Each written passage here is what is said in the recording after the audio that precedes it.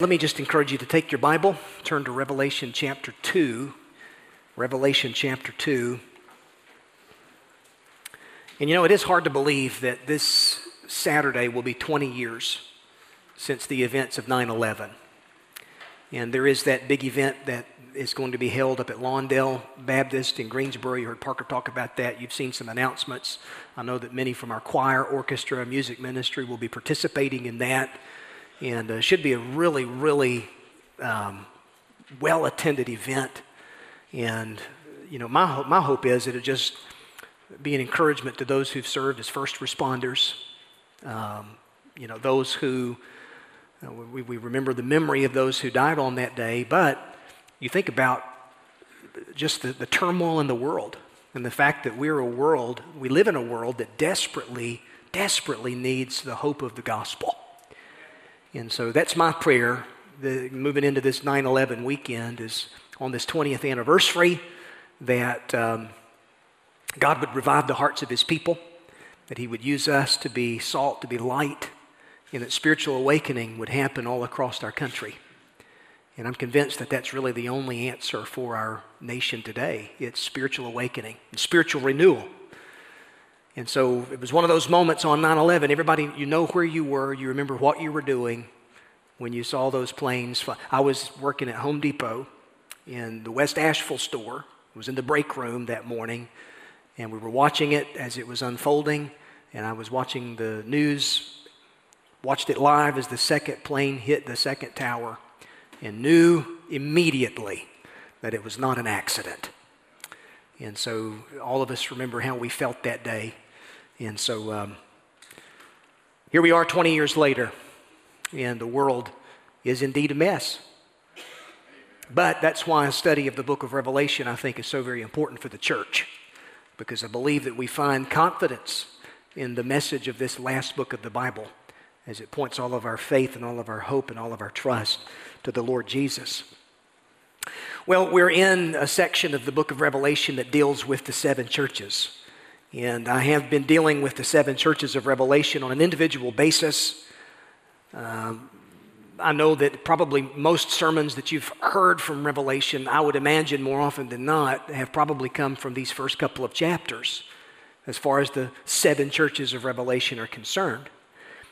There is a message for the church today contained in each of these letters that are written by the Lord Jesus to the seven churches of Asia Minor. 7 literal churches, but also 7 churches that are figurative, representative of the church in every generation, in every culture, in every generation of the world. And so there is a major practical lesson that we can glean from these letters to the 7 churches. We've already looked at the first 2 churches, the church at Ephesus and then the church at Smyrna. And tonight we're going to look at the 3rd church that's mentioned there in the 2nd chapter, the church at Pergamum. Now, by way of introduction, one of the big buzzwords that we frequently hear in contemporary culture today is the word tolerance. Tolerance. Like many other words in our modern vocabulary, tolerance is one of those words that's been hijacked. It's been replaced with a new meaning that differs from what it has typically meant down through the years. I read a book a few years ago by Don Carson, but the book was entitled The Intolerance of Tolerance.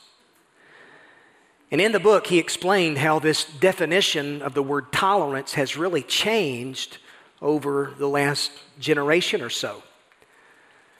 He points out how in the Oxford English Dictionary, the first meaning of the verb tolerate is to endure, to sustain pain or hardship. A second meaning of this verb is to allow to exist or to be practiced without any interference, to permit.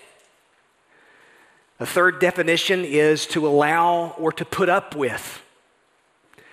All right, also included in that list of definitions for tolerate is this allowance of the existence of differing views, to recognize other people's right to have different beliefs or practices without an attempt to suppress those beliefs. And so far, so good. That's generally been the traditional understanding of tolerate down through the years. But the word tolerance is a word that has now been redefined. According to Merriam-Webster, the word tolerance is defined as willingness to accept feelings, habits, or beliefs that are different from your own. And you say, well, what's the big deal? Well, if you listen, there's a subtle change in that definition. And D.A. Carson points this out. He says because there's a massive difference in accepting the existence of differing views versus accepting those views as being legitimate. Listen to what he said. He said the shift from accepting the existence of differing views to acceptance of different views, from recognizing other people's right to have different beliefs or practices, to accepting the differing views of other people, it's subtle in form but massive in substance. To accept that a different or opposing position exists and deserves the right to exist, that's one thing. But to accept the position itself means that one is no longer opposing it. He says the new tolerance suggests that actually accepting another's position means believing that position to be true, or at least as true as your own. In other words, moral relativism, which rules the day, has resulted in a different definition for tolerance. Now, the new tolerance means that I have to affirm you in your beliefs and confess that those beliefs are just as legitimate, just as true as my own. That's a big deal, isn't it? The old tolerance says you have a right to your opinion. And historically, Christianity has always been tolerant in this way. You have a right to your opinion. The new tolerance says you are right in your opinion. And if you don't affirm someone as being right in their opinion, then you, my friend, well, you are intolerant. Or so goes the narrative in today's society. Now, folks, this is why a Christian man or a woman who believes the Bible is often labeled as intolerant when he or she refuses to condone an unbiblical idea or behavior. And Dr. Carson makes the point that the sad reality is that this new contemporary tolerance is intrinsically intolerant, hence the title of his book. And it explains why virtually every idea or way of viewing life in the world is tolerated nowadays, with the exception of the biblical worldview, which makes an exclusive truth claim. And those who pat themselves on the back of being the most tolerant, ironically, are the most intolerant, especially as it relates to those who believe the Bible. Now, here's what I'm saying. Tolerance, according to its new definition, is not something that Jesus ever had in mind for his church. And this is specifically an issue that's being dealt with here with this third church that's mentioned in Revelation chapter 2, the church in Pergamum. A.W. Tozer said, "Blessed are they that tolerate everything, for they shall not be made accountable for anything." And so here in this passage that we're going to look at, Jesus points out that the church at Pergamum had been tolerating ideas and behaviors in their midst that really needed to be addressed. And if the church in Ephesus was facing a crisis of motivation, and the church in Smyrna faced a crisis of affliction, the church in the city of Pergamum was facing a crisis of compromise. Compromise.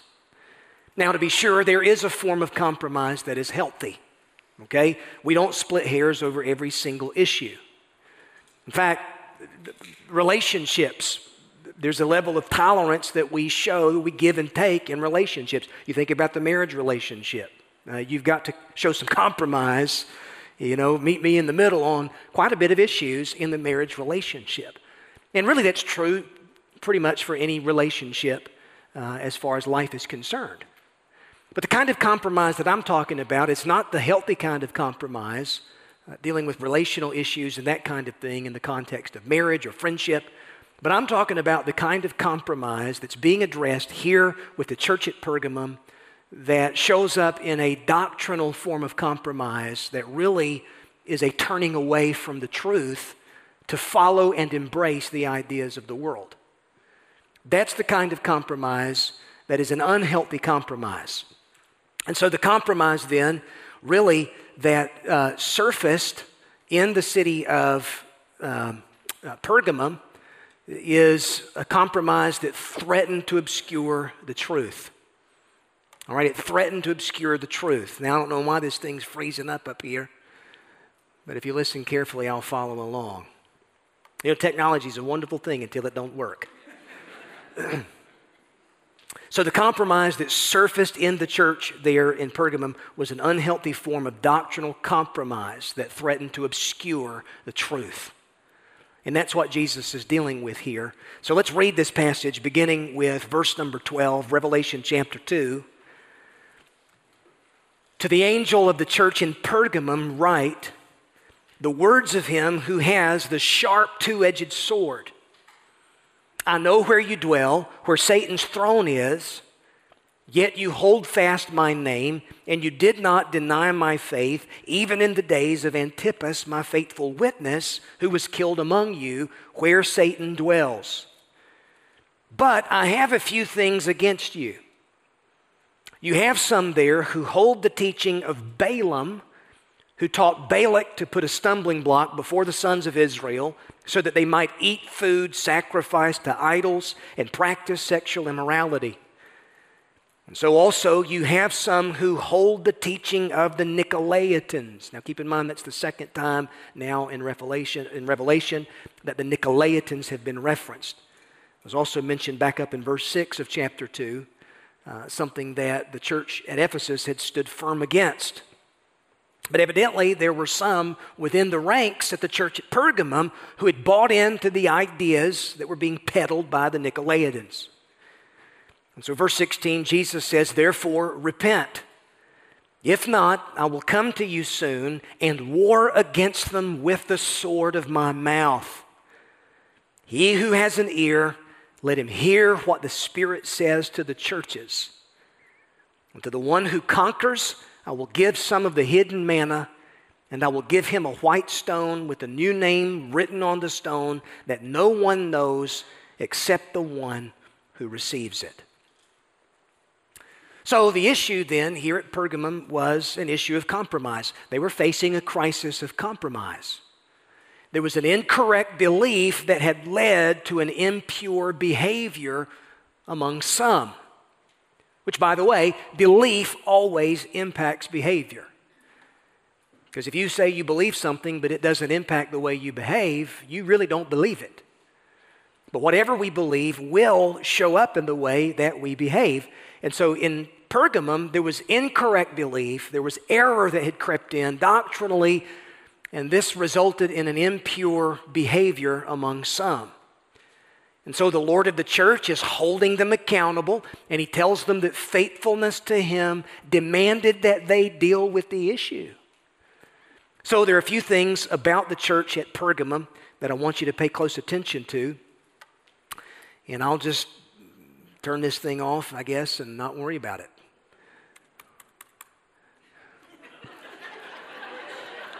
Tim, you have any ideas, brother? All right.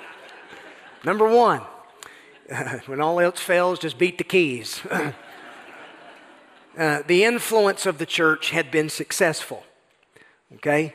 The influence of the church had been successful. That's really the first thing that I want you to notice with me there in the first couple of verses.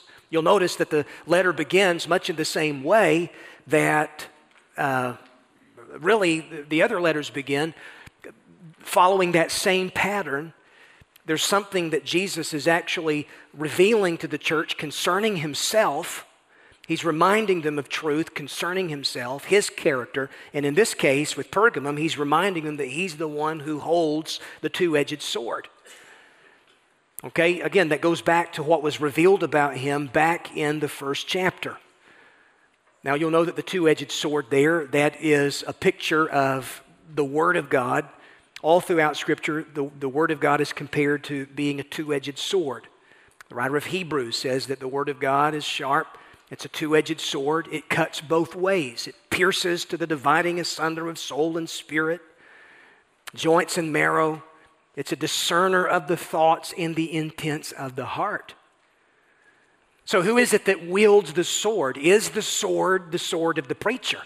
I mean, I preach, I wave this thing around when I'm preaching, but is it the sword of the preacher? No, it's the sword of the Spirit. It's the sword of the Lord.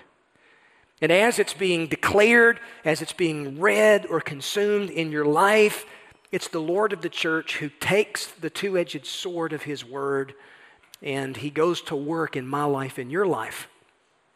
So it's important that He's reminding this church that had drifted into doctrinal compromise. He's reminding them of the source of their authority. You lose the Word of God and the centrality of the Word of God in the church, you won't have a church. And so that's why this is so very important, that He's reminding them of the centrality of His own Word. All right, so a few things to consider here. Why they lived. To begin with, why they lived. Jesus is, again, He's identifying Himself as the one who has the sharp two-edged sword. It's two-edged because it cuts both ways. That is, it deals with the mind and it pierces the heart. God's Word deals with us both on an intellectual level as well as an emotional level. You think about that. God's Word wakes us up to objective reality. It speaks to the mind, appealing to our thinking. God's Word is intended to frame the way that we think. It's intended to form the basis for our worldview. Every Christian needs to have a biblical worldview, a biblical way of processing life in God's Word or God's world. And yet, at the same time, God's Word deals with me on an emotional level. It speaks to my heart. It awakens feelings within me. It touches me with the message of the holiness of God, the love and the grace of God. It thereby activates the will. It inspires and provokes worship in my heart as a believer. It energizes my spirit. There's something about the Word of God that gives life, right? God used it. By the way, it was by means of the Word that the world as we know it was spoken into existence. In the beginning, God said, "Let there be light." John 1:1, in the beginning was the Word, and the Word was with God, and the Word was God. And the Word became flesh, and He dwelt among us. Jesus is the Word made flesh. So by reminding the church at Pergamum the truth of how He wields this two-edged sword, the Lord is showing them that He is ultimately the source of their life. That's why they were in existence as a church. Every New Testament church that is in existence, listen to me, it is in existence not by the sheer will of man, not by coincidence, but because it has been spoken into existence by the Word of God Himself. So that means it's not by sheer accident that Green Street has been a church here in this community for so many decades, so many years, over a century. And so the church lives and dies by the Word of God. So it's not by accident that the church is in Pergamum, built upon the Word. So that's why they lived, but then where they lived is the second thing. Thing ain't gonna work, is it? Oh well. The city of Pergamum. Pergamum was a Roman city. It was a Roman capital of the province of Asia. At the time of John's writing, it had a population of around 250,000 people. So it was a pretty well-to-do city. It was 60 miles to the north of Smyrna. It was a city of learning. It was a city of books. Just an interesting fact, Pergamum had one of the greatest libraries in the world, the second largest library in the ancient world, second only to the library at Alexandria, Egypt. The library in Pergamum had more than 200,000 volumes. So here's a city that has been known for its knowledge, its education. Even the name Pergamum was a development of the common word that was used for parchment. So writing, learning, education, all of that was true of the city of Pergamum. But it was also a religious center in Asia Minor. It was a place of religious pluralism. Pergamum had more temples per capita than any other city there in the region. There were temples and there were religious sites dedicated to almost every god in the Greco-Roman pantheon. It also housed one of the earliest centers for the imperial cult. And we keep coming back to this in our study of Revelation, where it was state practice, state-mandated religion at this particular time for everyone to visit a local temple in the city where they would offer a pinch of incense in the name of the emperor, worshiping the emperor, thereby proving their loyalty or allegiance to the empire. Now you could see how that would create a real issue for Christians in these cities who do not pledge their allegiance ultimately to the emperor, but Jesus is Lord. This is the confession of the church. So notice the Lord is saying there in verse 13, he says to these believers in Pergamum, I know where you dwell, where Satan's throne is. These believers were literally living in the belly of the beast. It was a city where the devil himself set up headquarters. Now, there are a lot of scholars who think that this is a reference to the altar of Zeus that stood on a hillside overlooking the city. I wish that my computer was working because I've got a really cool picture of this that I wish I could show y'all tonight. But the altar of Zeus was there on a hillside overlooking the city of Pergamum. It was 40 feet tall, and from a distance it almost looked like a literal throne. The Pergamum altar is how it's known in antiquity. Perhaps this is what Jesus is referring to here when he says, I know where you dwell, where Satan's throne is. And there's an interesting note in connection with this. You go all the way back to 1878. There was an archaeological team working under the auspices of the Berlin Museum in Germany. They began excavating in and around the site of ancient Pergamum. And this archaeological team unearthed all of these historical finds. They found a beautiful hillside terraced theater there in ancient Pergamum. They found a temple to the goddess Athena. And most amazingly, in 1878, they found this altar of Zeus there on top of the hill overlooking the city, Satan's throne itself.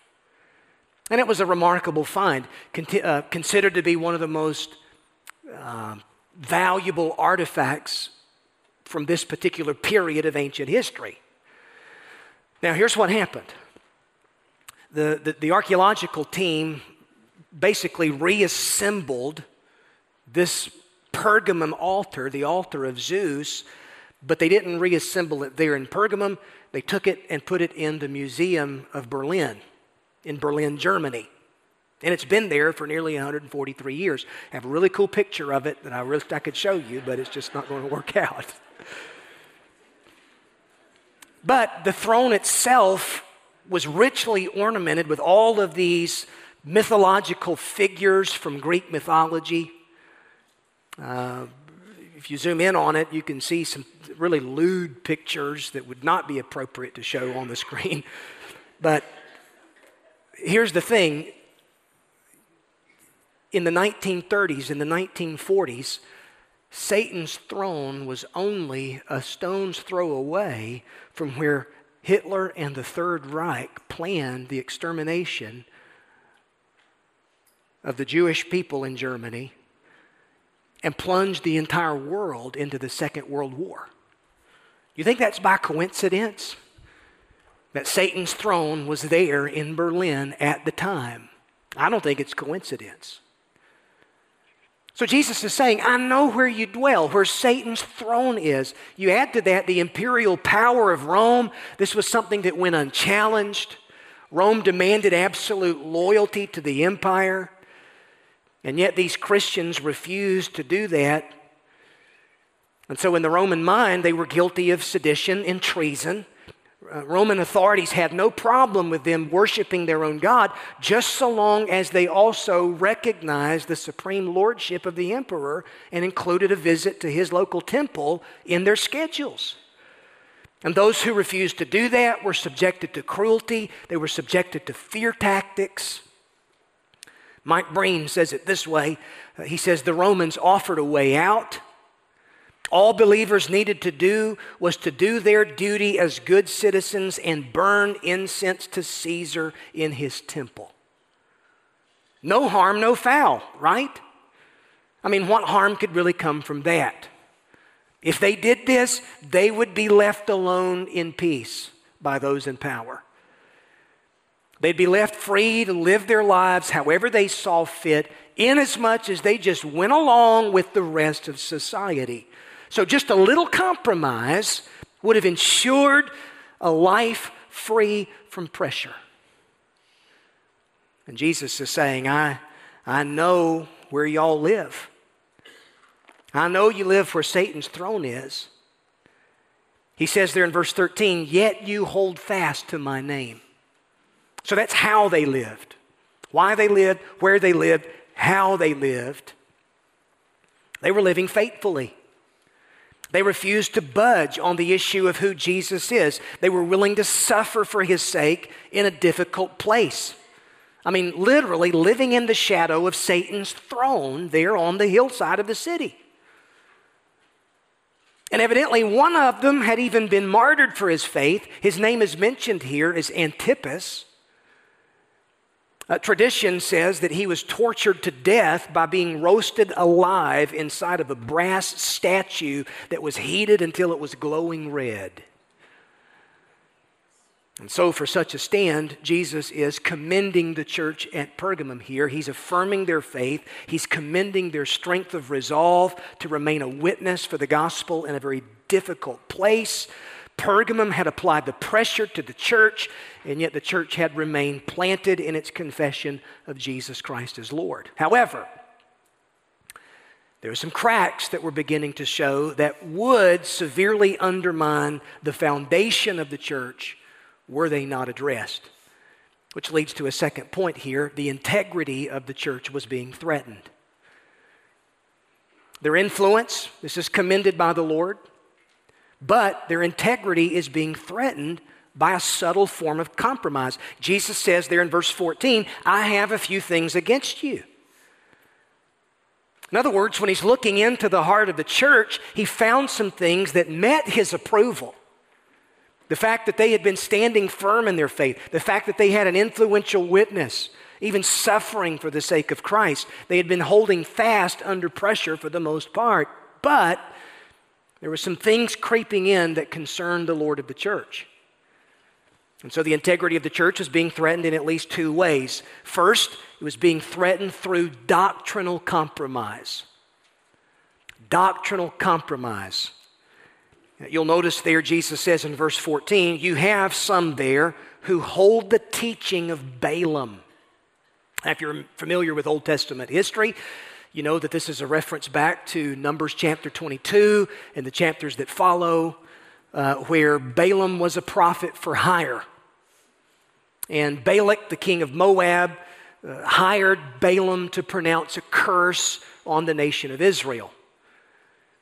But every time Balaam tried to curse Israel, he inadvertently blessed Israel because God wouldn't let him curse his people. So when that plan didn't work out, Balaam advised Balak to pay the women of Moab to seduce the men of Israel into immorality. If you can't beat them, join them. Oh, hello, my friend. He's going to get this thing working. If you can't curse them from without, why not try to corrupt them from within? So where Satan cannot destroy the church from the outside, listen to me, he tries to infiltrate the church on the inside. Which, by the way, don't you see this pattern kind of emerge in the book of Acts? Where external persecution, destroying the church doesn't really work. It only serves to get the church out of Jerusalem and put the church really ultimately to the ends of the earth. what does Satan do? Does he retreat? No, he regroups. And he changes tactics. And he tries to infiltrate the church from within, and sow division, and sow discord, and sow false teaching. And the tares are sown among the wheat. And so you see this in the book of Acts. You see this going on evidently in Pergamum. There are those in the church at Pergamum who hold to the teaching of Balaam. Give Nathaniel a round of applause for fixing my computer. I'm telling you, he's Johnny on the spot. All right? There we go. Look at there. If you got the blank, you didn't, look at there. There's the city of Pergamum right there. You see the theater on the hillside? And right there is Satan's throne. The Pergamum altar, housed in the museum at Berlin, only just a few miles from where Hitler planned his atrocities. There's an artist rendering of what the ancient city of Pergamum would have looked like, and the temples to the Greek gods, the temple to the emperor, and the throne of Satan itself, the altar of Zeus, there on top of the hill overlooking the city. Imagine living in the shadow of that as a believer,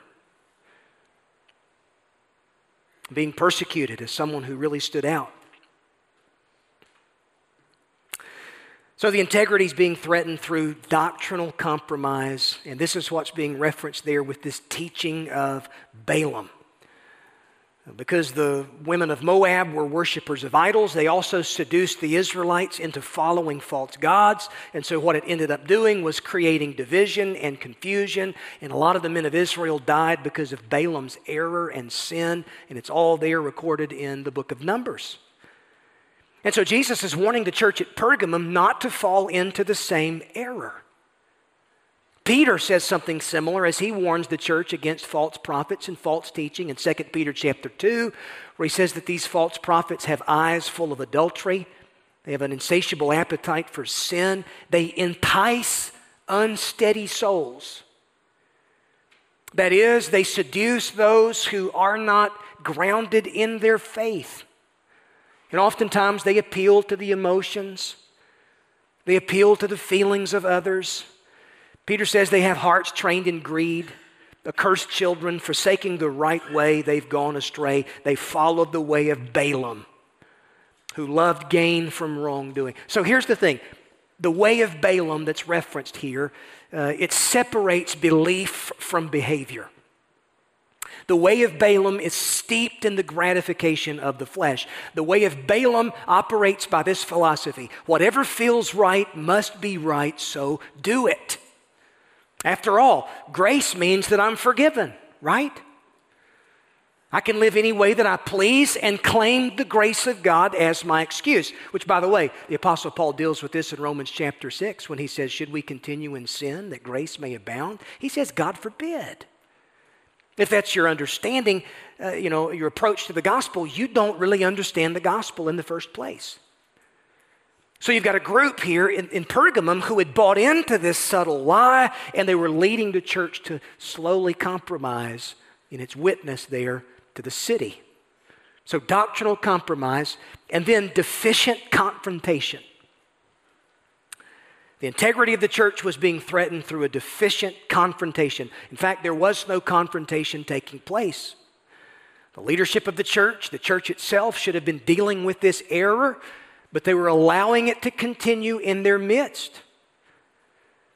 And the Lord says in verse 15, so also you have those who hold to the teaching of the Nicolaitans.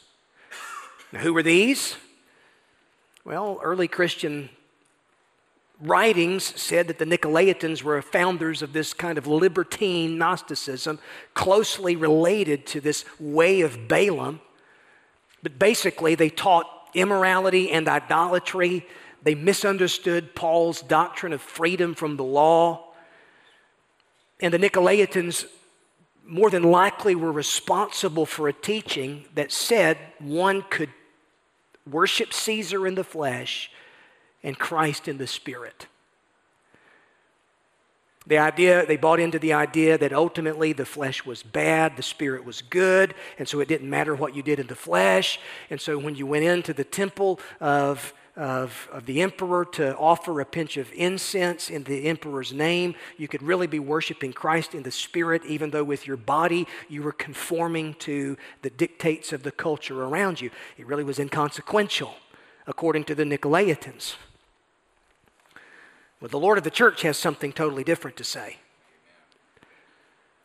So here you have these Nicolaitans, those in the way of Balaam.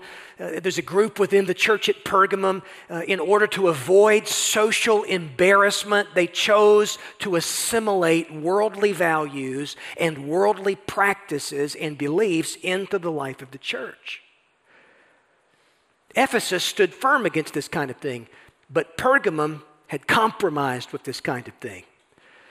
And those false ideas were beginning to spread like cancer throughout the body. They used the popular philosophy of the day, teaching that people could burn incense to the emperor in the body, but worship Christ in the spirit.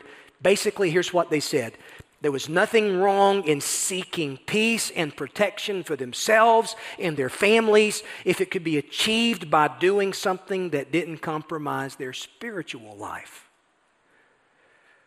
As long as the heart was given to Jesus, the spirit was God's, it didn't matter what they did with their body. And it was a subtle way that the enemy was trying to seduce the church into error. So now listen, imagine yourself in this situation. You've got these Christians in Pergamum. They're under pressure from all sides. They're being harassed. They're being persecuted. They're ostracized in society. Even one of their own had been tortured to death. And now you've got this subtle teaching from the Nicolaitans that lifted the pressure from one direction.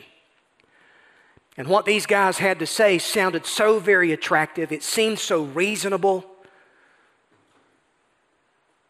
But the church shifted and fell into compromise because they were looking for a way out rather than looking for a way to stand. And the church always faces temptation to compromise with the world whenever we're under pressure.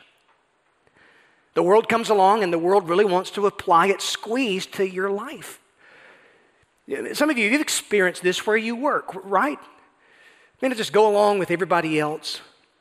You know, you've experienced it in terms of your family, where you've tried to articulate Christian truth, and you've tried to deal with ideas that you knew were not true in conversation, and then, man, the conversation went south in a hurry, and you were all of a sudden accused of being intolerant, unloving, old-fashioned, out of step, on the wrong side of history. I mean, you know how this goes. And in such an environment, we face the real temptation and the pressure to just remain silent or to capitulate our views, don't we? But the consequences of compromise will always be serious. They'll always be dire. I heard a story about a goose that flew south with his flock for the winter. And one year the goose happened to notice a farm where some other geese were down in the barnyard, and they were not flying south.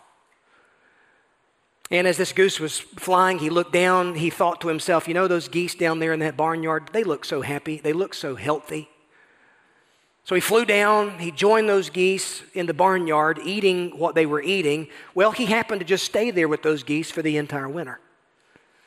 When suddenly he heard the honking in the distance and he saw that his flock, they were flying north again. He struggled to catch up, but somehow he had put on too much weight during the winter. Easy thing to do. He couldn't fly, so he just honked to the flock and said, I'll catch up with you next time. And then the goose went back to eating, never even noticed the next time that his flock passed overhead. Just busy eating what the other barnyard geese were eating. And in fact, he never saw his flock again because all those barnyard geese were being fattened up for the oven.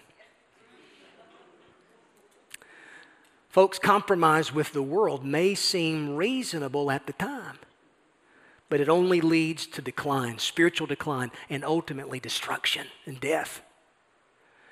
And the church has always had the most impact in the world when the church was the most unlike the world. In terms of her doctrine, in terms of her fidelity, her faithfulness, her commitment to God and His Word. Doesn't mean that we need to be arrogant with the truth, but we do need to be bold in our stand upon the truth. So, one final thing here. Notice the issues that had to be addressed in the church. Here's what Jesus is saying. You've been faithful in so many ways, yet there's this subtle form of compromise that's beginning to creep in, and the Lord of the church tells the church at Pergamum, you need to deal with the issue. You need to repent. And notice he says, if not, I will come to you soon and war against them with the sword of my mouth. So tolerating and accepting every idea and behavior, this is something commended by our culture. It may be a virtue in terms of a pluralistic society, but it's always condemned by the Lord Jesus. Compromise with the culture will be the death knell of a congregation. And oftentimes, it's always done out of an attempt to want to reach people. Have you ever noticed that? Well, we'll just soften our understanding of what the Bible teaches about sexuality. In such a culture as ours, we'll just soften our teaching on what the Bible says about marriage. We won't mention what the Bible really says about marriage. And then before you know it, you'll be giving yourself over to ideas that are completely contrary to the truth of Scripture. And it won't be long before you've lost the church entirely. And then what moves in to what used to house a pretty healthy church, you'll have a form of religion where the power thereof has been denied. And Sunday morning will be nothing more than people getting together for the simple sake of being social, to hear someone read some poem. And that's usually the way it often goes with the liberal church. No need for the Bible. You understand what I'm saying? This kind of thing has happened so very much. So a ship is designed to be in the water, and that's a good thing. But you know what? When the water is in the ship, that's a bad thing. And God intends for His church to be in the world, but He does not intend for the world's ideas and the world's false doctrines to infiltrate the church and for His word to be set aside. And so that's why Jesus is saying here, He's given some instructions to the church at Pergamum. He says you need to repent, turn around, change your mind. That's what that means there. Let the Word of God, the sword of the Spirit, let this form your thinking and your convictions. It's what Paul says in Romans chapter 12. Don't be conformed to this world, but be transformed by the renewing of your mind. Don't let the world squeeze you into its mold and tell you what to believe about this and what to believe about that. Let the Word of God saturate your mind, your heart, your life, and form your understanding of life in God's world. But then notice this invitation that these believers are given. They're instructed to repent. They needed to surrender to the Lord, which, by the way, compromise involves surrender to pressure. What I find interesting is that steadfastness in the face of pressure, it also involves surrender, just surrender in the opposite direction. So the issue is, who am I going to surrender to? Am I going to capitulate to the world? Am I going to surrender to the world? Or am I going to surrender my life to the Lord and to God, to Christ? So what's this invitation? Well, verse 17, he who has an ear to hear, let him hear what the Spirit is saying to the churches. And then Jesus promises that the church would be given several special objects which illustrate intimacy with God. He says, to the one who conquers, I will give some of the hidden manna. Hidden manna that takes us back to the time of the Exodus, where God satisfied the hunger of His people while they were there in the wilderness. John 6, Jesus said, I am the bread that came down from heaven. So this is a reference then to the satisfying presence of Jesus Christ in times of pressure. Did you know that there is a closeness that you can experience with God when you're facing the heat of the furnace, when the culture around you wants to put the squeeze on your life and you don't know which end is up? Did you know that when you draw close to God, there's a special intimacy that you can experience with the Lord of the church in seasons of affliction? Shadrach, Meshach, and Abednego learned a little something about that in the fiery furnace, didn't they? They got thrown into a furnace for their faith, but they discovered that there was a fourth man in the fire there with them all along. And he was there with them, and he was there strengthening them. And listen, they emerged from that furnace, and they didn't even smell like smoke. And the Lord says, I've got some hidden manna, and I'll satisfy your hunger in difficult seasons. And then there's a white stone that they're given, and on that white stone, there's a new name that's been written.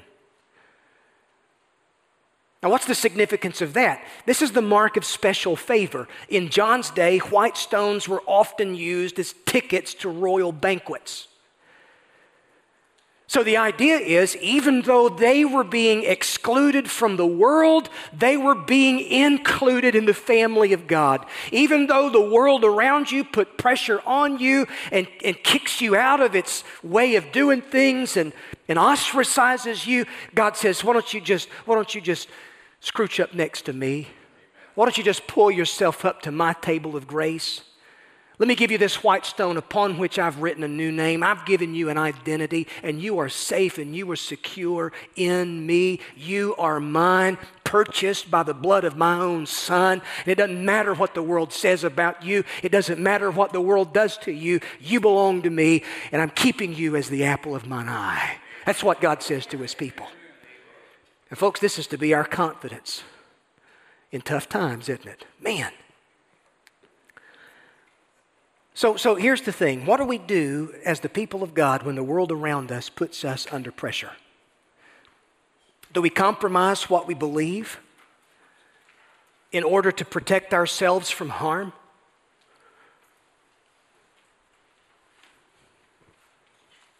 Oh, that's a real applicable question, isn't it? Do I compromise what I believe in order to protect myself from harm? Because that's the real crux of the issue, more than likely, that the believers at Pergamum were dealing with. Or do I believe that I can entrust my soul and my body to one who is sovereign and one who is omnipotent and one in whom I've placed my faith and my trust? And I can live a reasonable life, but I don't have to get caught up in the spirit of fear that's engulfed the world around me. And there is a spirit of fear, my friend, that has engulfed our world. But God's people, God says, have I not commanded you, be strong and courageous? Don't be terrified. Don't be dismayed. Would you stand with me as we pray tonight?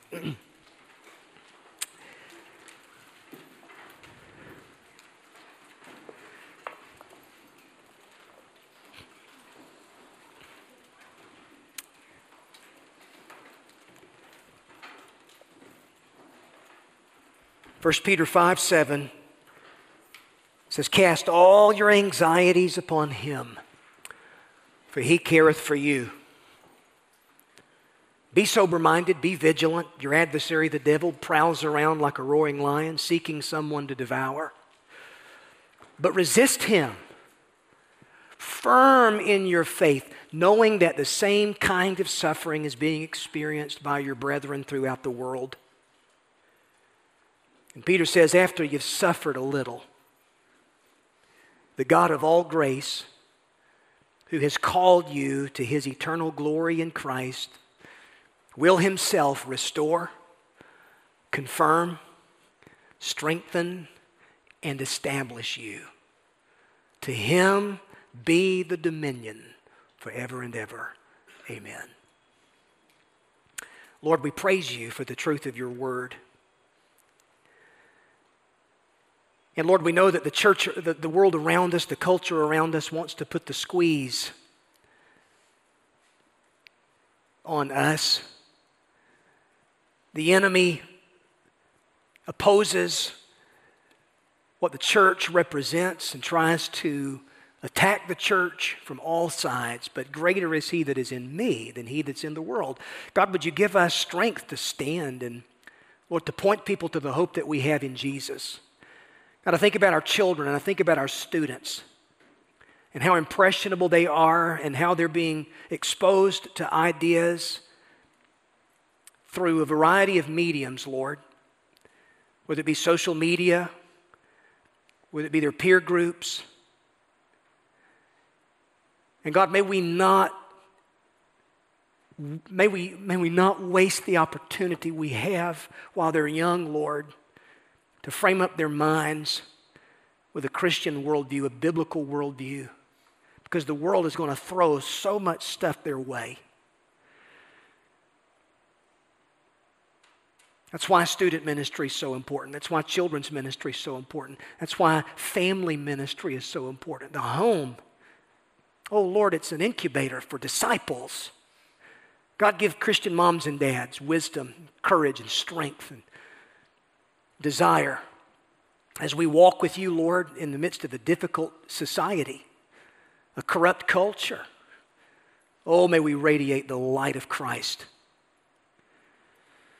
So, Lord, thank you for your word. Take these truths and seal them up in our hearts and lives tonight.